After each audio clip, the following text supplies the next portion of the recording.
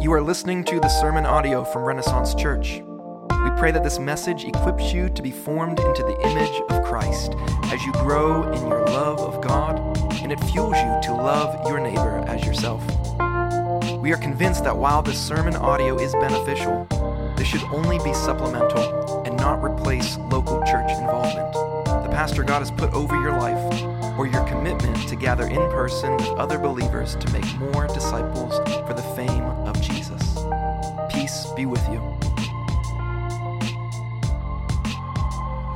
Today we'll be reading from Exodus 39. From the blue and purple and scarlet yarns, they made finely woven garments for ministering in the holy place. They made the holy garments for Aaron as the Lord had commanded Moses. He made the ephod of gold, blue, and purple and scarlet yarns and fine twined linen. And they hammered out gold leaf, and he cut it into threads to work into the blue and purple and the scarlet yarns and into the fine twined linen and scale design. They made for the ephod attaching shoulder pieces joined to it at its two edges. And the skillfully woven band on it was one piece with it, and made like it of gold, blue, and purple and scarlet yarns, and fine twined linen, as the Lord had commanded Moses. They made the onyx stones enclosed in settings of gold filigree, and engraved like the engravings of a signet, according to the names of the sons of Israel. And he set them on the shoulder pieces of the ephod to be stones of remembrance for the sons of Israel, as the Lord had commanded Moses. He made the breastpiece in skilled work, in the style of the ephod, in gold, blue, and purple and scarlet yarns, and fine twined linen. It was square. They made the breastpiece doubled, a span its length, and a span its breadth when doubled. And they set it in 4 rows of stones. A row of sardius, topaz, and carbuncle was the first row, and the second row, an emerald, a sapphire, and a diamond. And the third row, a jacinth, an agate, and an amethyst. And the fourth row, a beryl, an onyx, and a jasper. They were enclosed in settings of gold filigree. There were 12 stones with their names according to the names of the sons of Israel. They were like signets, each engraved with its name for the 12 tribes. And they made it on the breastpiece twisted chains like cords of pure gold. And they made 2 settings of gold filigree and 2 gold rings, and put the 2 rings on the 2 edges of the breastpiece. And they put the 2 cords of gold and the 2 rings at the edges of the breastpiece. They attached the 2 ends of the 2 cords to the 2 settings of filigree. Thus they attached it to the front of the shoulder pieces to the ephod. Then they made 2 rings of gold and put them at the 2 ends of the breastpiece on the inside edge next to the ephod. And they made 2 rings of gold and attached them to the lower front of the ephod. And they bound the breastpiece by its rings to the rings of the ephod with a lace of blue, so that it should lie on the skillfully woven band of the ephod, and that the breastpiece should not come loose from the ephod, as the Lord had commanded Moses.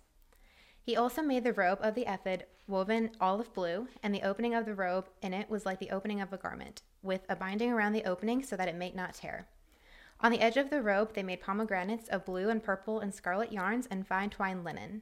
They also made bells of pure gold, and put the bells between the pomegranates all around the hem of the robe, between the pomegranates. A bell and a pomegranate around the hem of the robe for ministering, as the Lord had commanded Moses. They also made the coats woven of fine linen for Aaron and his sons, and the turban of fine linen, and the caps of fine linen, and the linen undergarments of fine twined linen, and the sash of fine twined linen, and of blue and purple and scarlet yarns embroidered with needlework, as the Lord had commanded Moses. They made the plate of the holy crown of pure gold, and wrote on it an inscription like the engraving of a signet, "Holy to the Lord." And they tied to it a cord of blue to fasten it on the turban above, as the Lord had commanded Moses. Thus all the work of the tabernacle of the tent of meeting was finished, and the people of Israel did according to all that the Lord had commanded Moses. So they did. Then they brought the tabernacle to Moses, the tent, and all of its utensils, its hooks, its frames, its bars, its pillars, and its bases, the covering of tanned ram skins and goat skins, and the veil of the screen, the ark of the testimony with its poles and the mercy seat, the table with all its utensils, and the bread of the presence, the lampstand of pure gold, and its lamps with the lamps set, and all its utensils, and the oil for the light, the golden altar, the anointing oil, and the fragrant incense, and the screen for the entrance of the tent, the bronze altar and its grating of bronze, its poles, and all its utensils, the basin and its stand, the hangings of the court, its pillars, its bases, and the screen for the gate of the court, its cords, its pegs, and all of the utensils for the service of the tabernacle for the tent of meeting.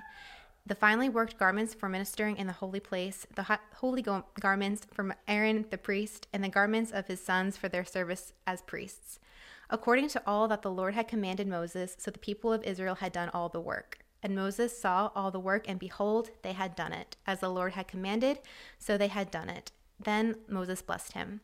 This is the word of the Lord. Thanks be to God. Let's pray together this morning. God, we thank you for these instructions that are being played out here in Exodus 39 that we get to read and observe and listen to. Help us to discern by your Spirit what you would want us to know from this passage this morning and from the larger context of Scripture. Jesus, thank you for being the great high priest, that we can have access to God through right now, that we don't have to depend on Aaron, that we can right now here in this home, in many homes across Pittsburgh, speak to you boldly and confidently. So help us to walk away this morning being more confident in our salvation and more confident in our access to you, not confident in ourselves, but confident in you. In Christ's name, amen. Amen. Well, thank you for enduring with, I think, a few technical difficulties this morning. So I think we've had a couple different breaks in the live stream. So thanks for bearing with us if you've continued to persevere through that. If you didn't catch who I was along the way and the in and out, my name is Andrew Hughes. I'm one of the elders here at Renaissance. And we're, again, glad to have you joining with us this morning as we continue our series through Exodus. We're in the end of this series now. We'll be in Exodus 39 this morning. And then next week, I believe we'll finish the series on Exodus 40. So this has been a challenging at times book to get through because I know there's long names. Lori, thank you for reading through lots of stones and different objects that maybe are familiar to us. And there's a lot of details in the book of Exodus. But I hope that as we've gone through Exodus, you've been able to see who the Lord is and who Jesus is and the work of the Spirit and all that this is pointing us to and all that it points us back to from Eden. Well, recently, my family and I had the opportunity to travel out west to the Grand Canyon. Some of you know that, but I want you to imagine going on this trip with me. Imagine that if you went with me and we flew all the way to Phoenix, Arizona, then we rented a car and we get in the car and we drive 4 hours north to the south rim of the canyon. And all along the way, we're following the signs for the canyon. But then stop finally at the large entrance as you enter the Grand Canyon National Park. And you see me get out of the car and walk up to the large visitor center entrance sign and start taking pictures. You might think, well, that's great. Maybe we'll spend a few minutes here. But 30 minutes later, an hour later, I'm still there taking pictures of the sign, doing selfies of myself there, taking family photos around the sign. Kids are playing on it. We get out lunch and we sit down and eat around the sign. It's been 2-3 hours. And then you see me getting out and examining all the details of the sign, looking at every letter, Grand Canyon National Park. You'd say, Andrew, what are you doing? We've been here 3-4 hours. You've missed the point of what we're doing. You've missed the point of this trip. You're enamored with a sign and never got to the substance itself. That substance being the Grand Canyon itself. The sign is just there to point and direct us to something greater than the sign itself. And this is what we'll be seeing this morning as we consider the preparation for the priesthood within the tabernacle. This priesthood that we see in the preparation for it here in the priestly garments in chapter 39 is simply a signpost for something greater, something much better. And I'll ask you to consider here at the outset, whether you're a believer gathering with us, a member of this church, or whether you're a non-Christian or someone seeking or someone that just randomly found this live stream on Facebook this morning. I'm going to ask you this question. What are you missing about Jesus because you're enamored with the signs and instead of with the Savior to which they point? What are you missing? Because this is applicable to Christian and non-Christian. You might be missing the substance itself. You might be like me if I was at this large sign outside the Grand Canyon, missing the beauty of the canyon itself. Maybe that's an over-dependence on people who are there to point you to Jesus instead of Jesus himself. And you're overly dependent on humans in your life. That could be a literal priestly type person in your life. Maybe it's rituals. Maybe God's commands instead of love for the God behind them is what drives you. You're enamored with God's commands, do, but you're missing the substance to which they point. Maybe knowledge and information about God, building up theological critique and information in your head.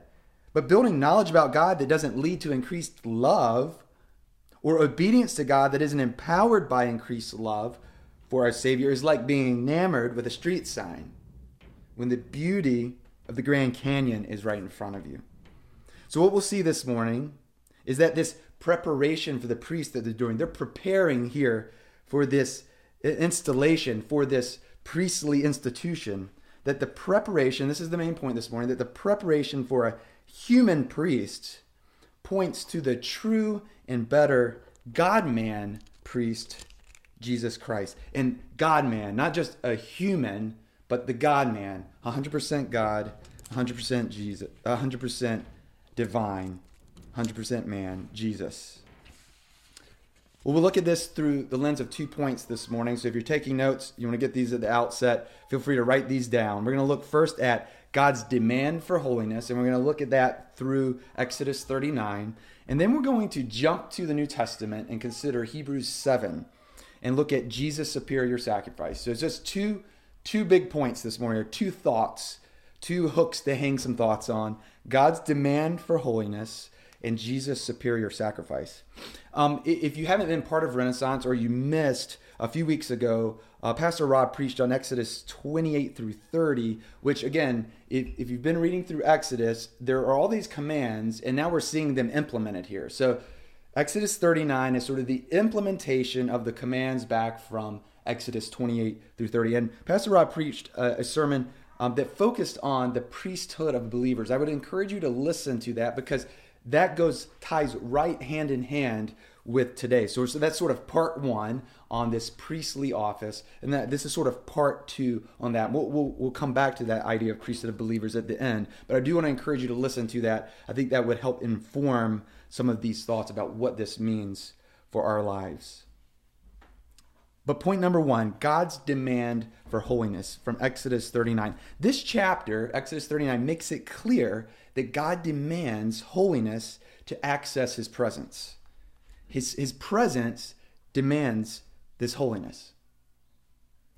Additionally, we see that there must be a mediator. So there must be someone there to intercede, to have that access. So to have access, there needs to be holiness as all around it.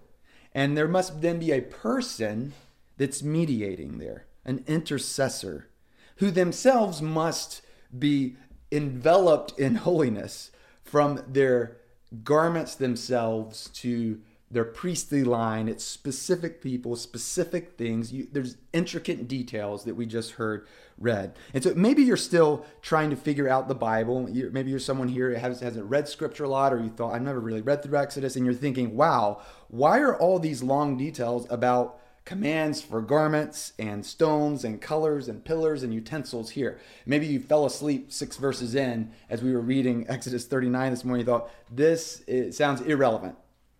Well, Abby Cunningham, who's sitting in this room, in her sermon, the sermon prep team provides lots of great feedback and notes. So one of the things she said in her feedback is God's commands are meant to reflect his character. So God's commands are meant to reflect his character. So again, if you just don't know much about Scripture, haven't read through this before, you could at least assume every time you're reading God commanding something, even down to these details, there's something about it that's there to reflect his character. All right, and we're not going to get bogged down in all those details, but as you think through these passages and read through it, you know that this is pointing to God's character in some way. So that is to say, God's commands aren't just static statements or ends in of themselves. They are pointing to something outside of themselves, to the nature and character of God himself. So there's all these commands, all these details. colors, stones, pillars, instruments that the priestly office would use. And it's pointing to something about God. And namely, the big thing that kind of rises to the top here is God's holiness. That God himself is set apart, holy, different, other. And this priest, this high priest and the priesthood must themselves be holy and set apart to the Lord. We see this in verse 1 here. They are entering, first of all, the holy place. Verse 1 again, they must wear holy garments. Verse 30, there's a holy crown with then an engraving that says, holy is the Lord. So we see this reiteration of holiness. Something that's set apart, different, distinct. We see that God is perfect, and he expects perfection in the details of these priestly elements. You might think, is God just being hard? He expects perfection. He expects holiness. He expects otherness. So we see that God has expectations for holiness, expectations for perfection, and he demands obedience. And interestingly, we see this reiteration 10 times, I believe, in this chapter of the statement, as the Lord commanded Moses. They obeyed as the Lord commanded Moses. They did this as the Lord commanded Moses. 10 times. So we see that the expectation was, for all the way back from chapter 28, 29, and 30, was that the expectation was they obey, that they do these things. God has a standard. God is holy. He's perfect. He demands obedience. So we see then that God has given these symbols. There's all these symbols, physical objects all around in this tabernacle. It's all physicality. And all of these symbols are there to point in some way to God's holiness, as well as the people's need for salvation. So it's pointing out two things. God is holy and the people have a need. There's a priest, again, whose garments reflect God's holiness. They reflect his majesty through the colors, through the stones that represent the tribe. So he's representing the people. The priest is there as a symbol of the people's need for help. Right? The priest exists because the people need help. But maybe you're new to the Bible and you're thinking, well, why do they need help, Andrew? Like, what's wrong with these people? Well, the priest is there to particularly make a sacrifice because the people have a problem. So the people need help. That's why there must be some intercessor. That's what any mediator does, or intercessor, someone that comes between to help someone in need. And they're there, and in this case, they're there to make a sacrifice because there's a problem. The existence of the priesthood shows their very problem, that they are falling short of God's commands. The fact that the priesthood exists shows the very problem, that they cannot keep God's commands. Their obedience, even the obedience that's mentioned 10 times here, was clearly not sufficient to atone for their sin. Their obedience did not put them in favor with God, even though they were doing according to all that the Lord had commanded Moses. But that still did not put them in favor or atone for their sin. We know that's the case because if you've been part of any of the other sermons through this series, you've seen the continued disobedience of the people, the continued falling into sin. And then after this, if you continue to read throughout the Old Testament, they'll continue to disobey. So did something change here in chapter 39, make their obedience atone for past wrong? Is that what's happening? That, hey, finally they're obeying, they're great, and they have made themselves right with God? Well, no, that's not what's happening. In fact, this blessing at the end of the chapter in verse 43. So chapter 39, verse 43, we see this blessing from Moses. A blessing in the Old Testament would have inherently involved something of a prayer, asking God to benefit someone, to, be merciful, to may God's face shine upon you. Think of these blessings, they're prayers, they're requests or prayers for God's favor, or essentially God's grace upon the people. Which the fact that Moses is blessing them or praying on their behalf shows that their obedience itself is not earning his favor. Moses is not saying, good job, you've now earned something for your work. That's not how we should read this. Hey, great job, great job. 10 times they've done it, and Moses said then, great job. And the moral of the story is they did a great job. And Moses said, you did a great job, and God's happy. That's not what chapter 39 is about. Moses is saying, you still need a Savior. We would have loved to have heard his exact prayer and blessing. We don't have that articulated here, but we understand through many other blessings and prayers of the Old Testament that this was the pattern and theme of asking for God's favor and grace upon the people. So we've seen then here in chapter 39, just at a high level, we're kind of zooming over it. We've seen that to have access to God, it must be done through a person who's set apart as holy to provide an atonement for their sin. That's the purpose of the priesthood. But I want to zoom out even further now. So we're down in chapter 39 of Exodus in the Old Testament. I want to zoom out further and look at our second point. So we've seen that God demands holiness. That's why the priesthood exists. But how do we understand this passage in the larger context of all Scripture? And I'm going to look at that through Hebrews chapter 7 and look at Jesus' superior sacrifice. So we'll read that in a moment, but how do we zoom out and understand what is this pointing us to so that we don't, as we say, miss the forest for the trees? So in the book of Hebrews helps us do that in many places. If you just read through the whole book of Hebrews, I think it helps it's sort of a commentary on all of the Old Testament and very specifically the sacrificial system. That while the high priest in the Old Testament was there to mediate for the people and point to God's salvation, it was actually an insufficient institution. Inherently, it was insufficient. As the author of Hebrews says in chapter 7, it was weak and useless. That's a really strong words for something that we believe is a beautiful part of our scriptures. But he says, at the end of the day, in comparison to what the real need was, it was weak.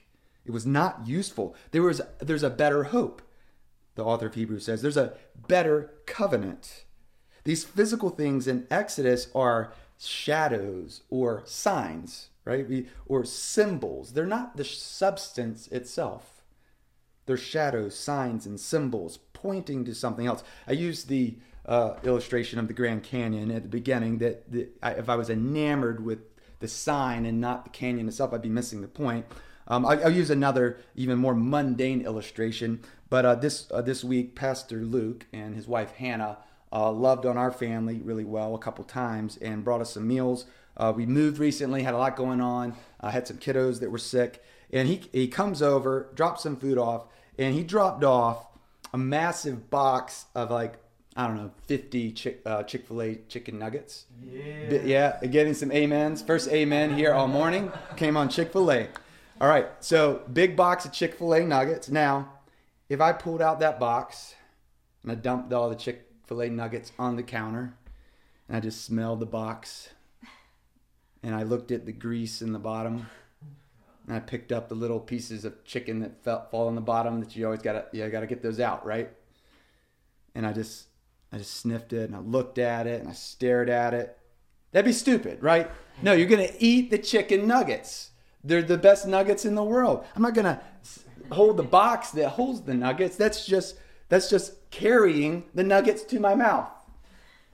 I would miss the substance. This is all I'm saying is that this is what is happening in the Old Testament. There's pointing to something better. The author of Hebrews helps us see that if you follow the shadow forward, you find that Jesus is the true high priest.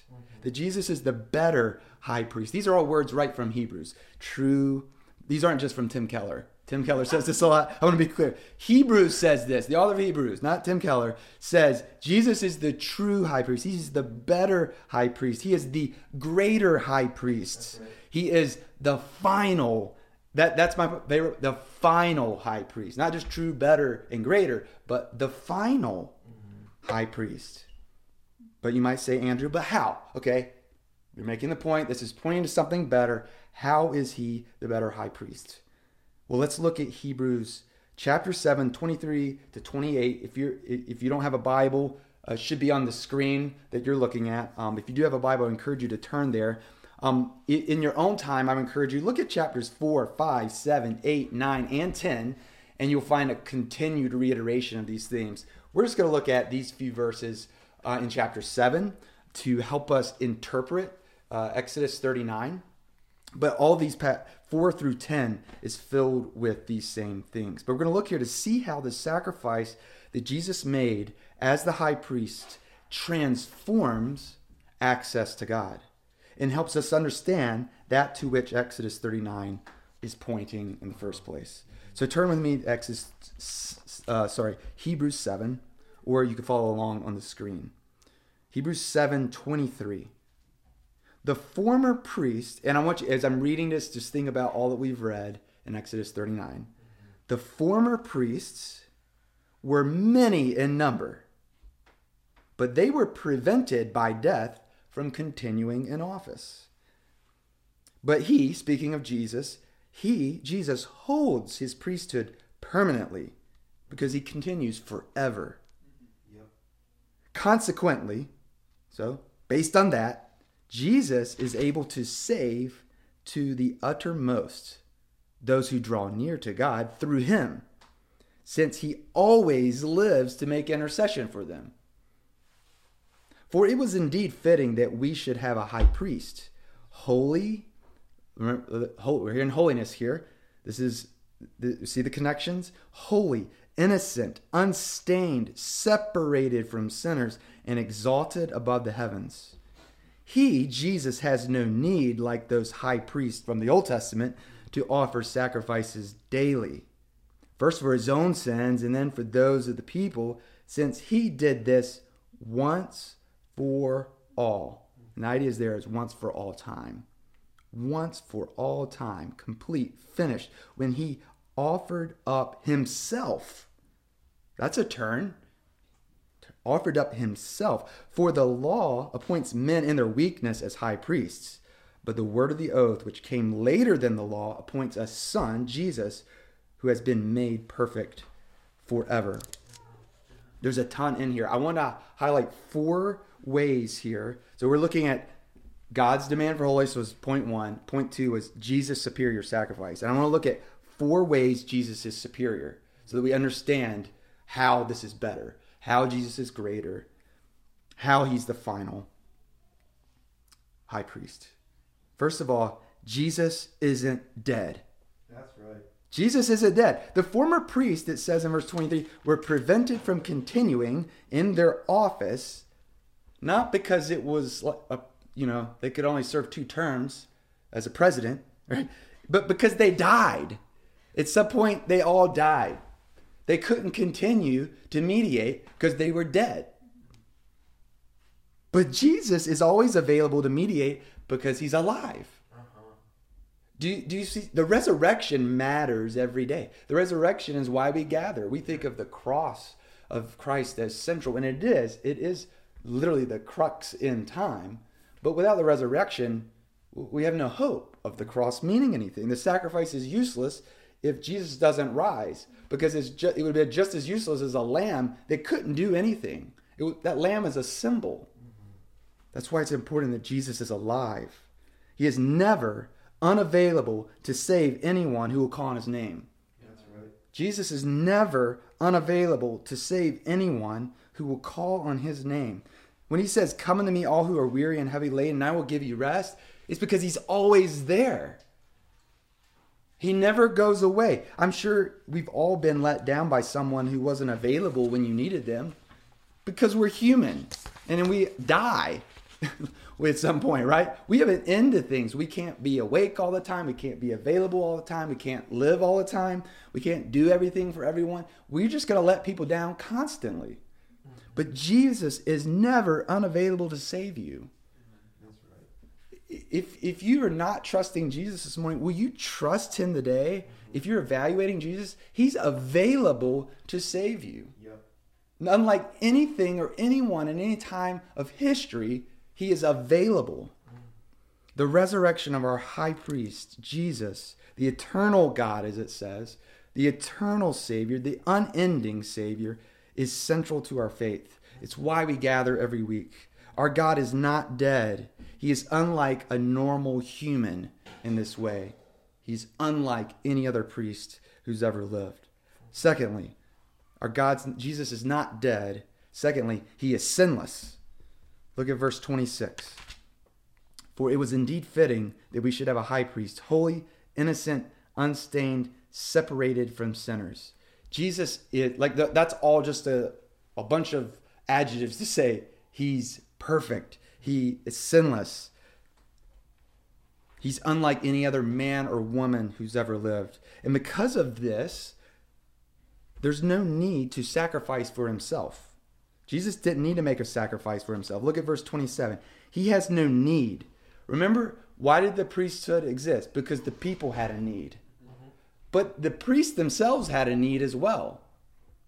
They were just as much sinners. And you would imagine living at the time you thought, well, I know Aaron. He did some stupid stuff. Why is he the high priest? He's the one that threw all our gold earrings in a fire and then blamed it on us instead of. They were like, this doesn't make sense. This guy needs help too. So Jesus doesn't need anyone to save him. Jesus has no need to sacrifice for himself. The Old Testament priests were in need of a savior. So there would have been a natural dilemma. Who is the mediator? Who's going to mediate for the mediators? Who's going to do that? They wouldn't have known. So, first of all, Jesus is alive. Secondly, Jesus is sinless. Third way that he is a superior high priest. He made one sacrifice instead of many. Verse 27 again. He has no need, like those high priests offer, sacrifices daily. That's a lot of sacrificing daily. First for his own sins, right? So we just mentioned the priests were themselves sinners, so they had to sacrifice for themselves, and then for the people, and then for those of the people. So, since he did this once for all time when he offered up himself. So Jesus did something once that was done over and over and over. From the time of Exodus 39 onward, there would be many priests, right? I want you to think of Exodus 39 as a bookend. From this point, there'd be many priests, many offerings of animals, blood all over the place. In fact, we see that the continual sacrifices did nothing other than to remind the people of their sin over and over. Every time an animal is killed, it reminds them of their sin. You're a sinner. You're a sinner. You're a sinner. You're a sinner. It's like a big sign in front of you saying, hey, guess what? You messed up again. You messed up again. You messed up again. Way to go. You've got a problem. You need someone to take your place, like this animal. Unfortunately, this animal can't do anything for you. The sacrifice constantly reminded them of the insufficiency of the whole process. The person doing it and the animal. But then we come to this other bookend, Jesus, where there's a single priest and a single offering completed for all time. And it's done. It ends. Jesus' fulfillment of these priestly roles and duties was not just a fulfillment in the sense that it pointed to him. It points to him, but not just in the sense that it points to him, but a fulfillment in the sense that he actually completed something. Jesus, it didn't point to him and then he kept sacrificing as the final high priest, but he's continually sacrificing for us. He sacrificed once and was done. He has completed the final sacrifice as the great high priest. There's a completion in Jesus' work. The imagery used in Hebrews 10, you don't have to look there, but I would encourage you to read it. There's imagery used in Hebrews 10 that says that the priest stood daily during the sacrifice and never rested daily and yearly from the task. If you read through the tabernacle architecture, there's no seat or chair for them. And so the author of Hebrews says they're standing daily, working. They never stop. Daily, yearly, stand. Then the author of Hebrews says this, yet Jesus, after his priestly sacrifice, sits down. That's straight from Hebrews 10. We could spend the whole time just on this idea. The priest stands. There's no seat for them because it's an unending work. It's an eternally endless work. Jesus enters, does it one time, sits down at the right hand of the Father and says, I'm done. It's complete. It's finished. He rests. There's nothing left to do. It is finished. Remember those words? That's what Jesus means. It is finished. I'm going to sit down. Has that been you? Are you working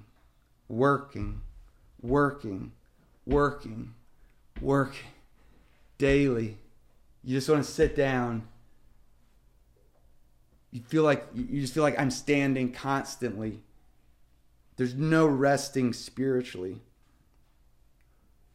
It's that feeling you get when you come home from a long day of work, or I guess walk across the living room or down the stairs, wherever. If you're working from home, maybe this isn't as applicable anymore. But if you can imagine when you were not maybe working in your home and you come home, long day of work, long week, and you just sit down and you're like, I'm done. Or you work in the yard. I like yard work, physical labor, and you go, okay, finished. I'm done. You sigh. You're relaxed. Jesus is done. He sits down. He's finished. I think we also all know that feeling of unceasing work. Whether you're a Christian or an atheist, agnostic, evaluating Jesus this morning, I think we all know what it feels like to have this unceasing work where you're toiling and trying to fix things and change people, change yourself. You're worked up, you're stressed, you're trying to be a functional savior for yourself and everyone around you, and all you end up doing is being frustrated. And you can never sit down because there's just always another thing to do. It's just like it's an endless scroll to do. You get to the bottom and it just keeps going. Jesus' sacrifice was complete. When he was on the cross, he said, it is finished. He said, that's the end. That's the last one of all time. Fourthly, the fourth way that Jesus is a superior sacrifice, here in Hebrews chapter 7, verse 27 again. Since he did this once for all when he offered up himself. Jesus himself was the sacrifice. Unlike any other priest that ever had come before him, no other priest had given of themselves literally. Jesus is both the priest and the lamb, as some of the scriptures we read earlier this morning. He is the priest and the sacrifice all in one. He gives of himself. The reason the animals were offered continually was due to the fact that they could never take away sin. Hebrews 10 says, for it is impossible. The author of Hebrews is just very matter of fact. This didn't work. This is impossible, right?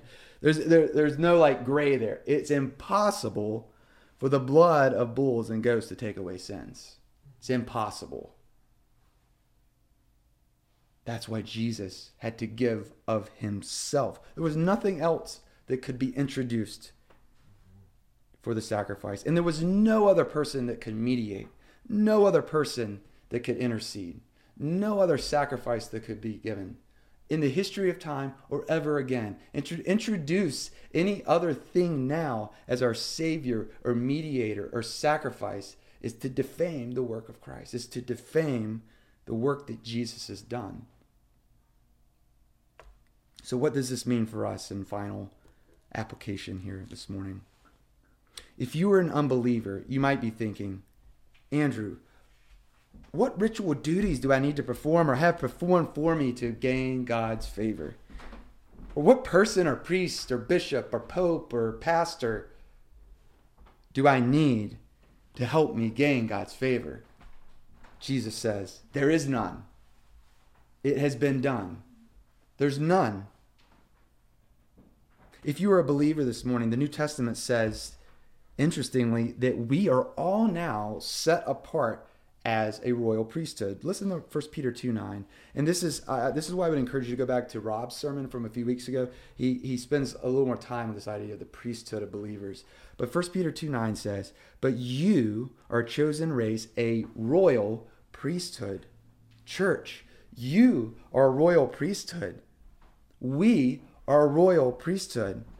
This is referred to again sometimes as the priesthood of all believers. Because we're united to the great high priest, Jesus, united to him, we too are now part of this priestly line.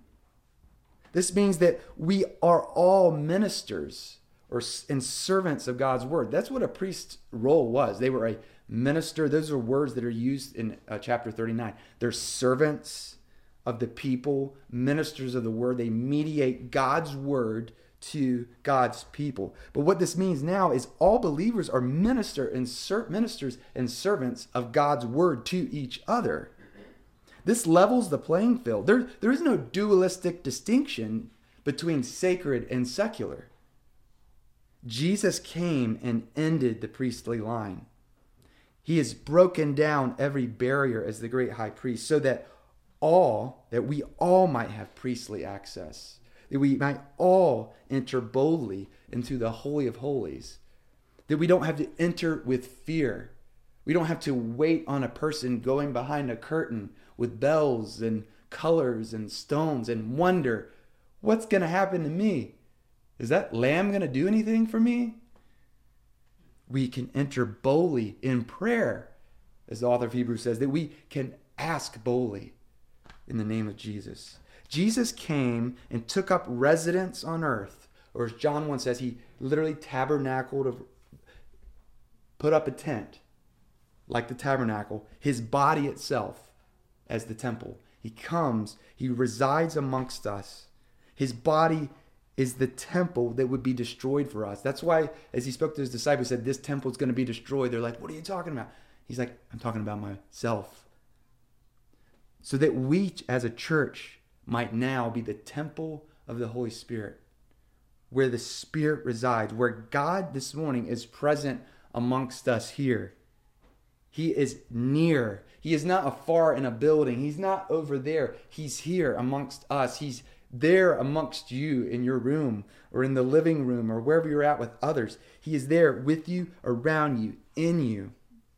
He is with us in this room. He is where we are because of the work of Christ, the finished work of Christ, the completed work of Christ, on which we have no other hope than to put our dependence in. Let's pray together. Jesus, thank you for completing what was done in just circular fashion.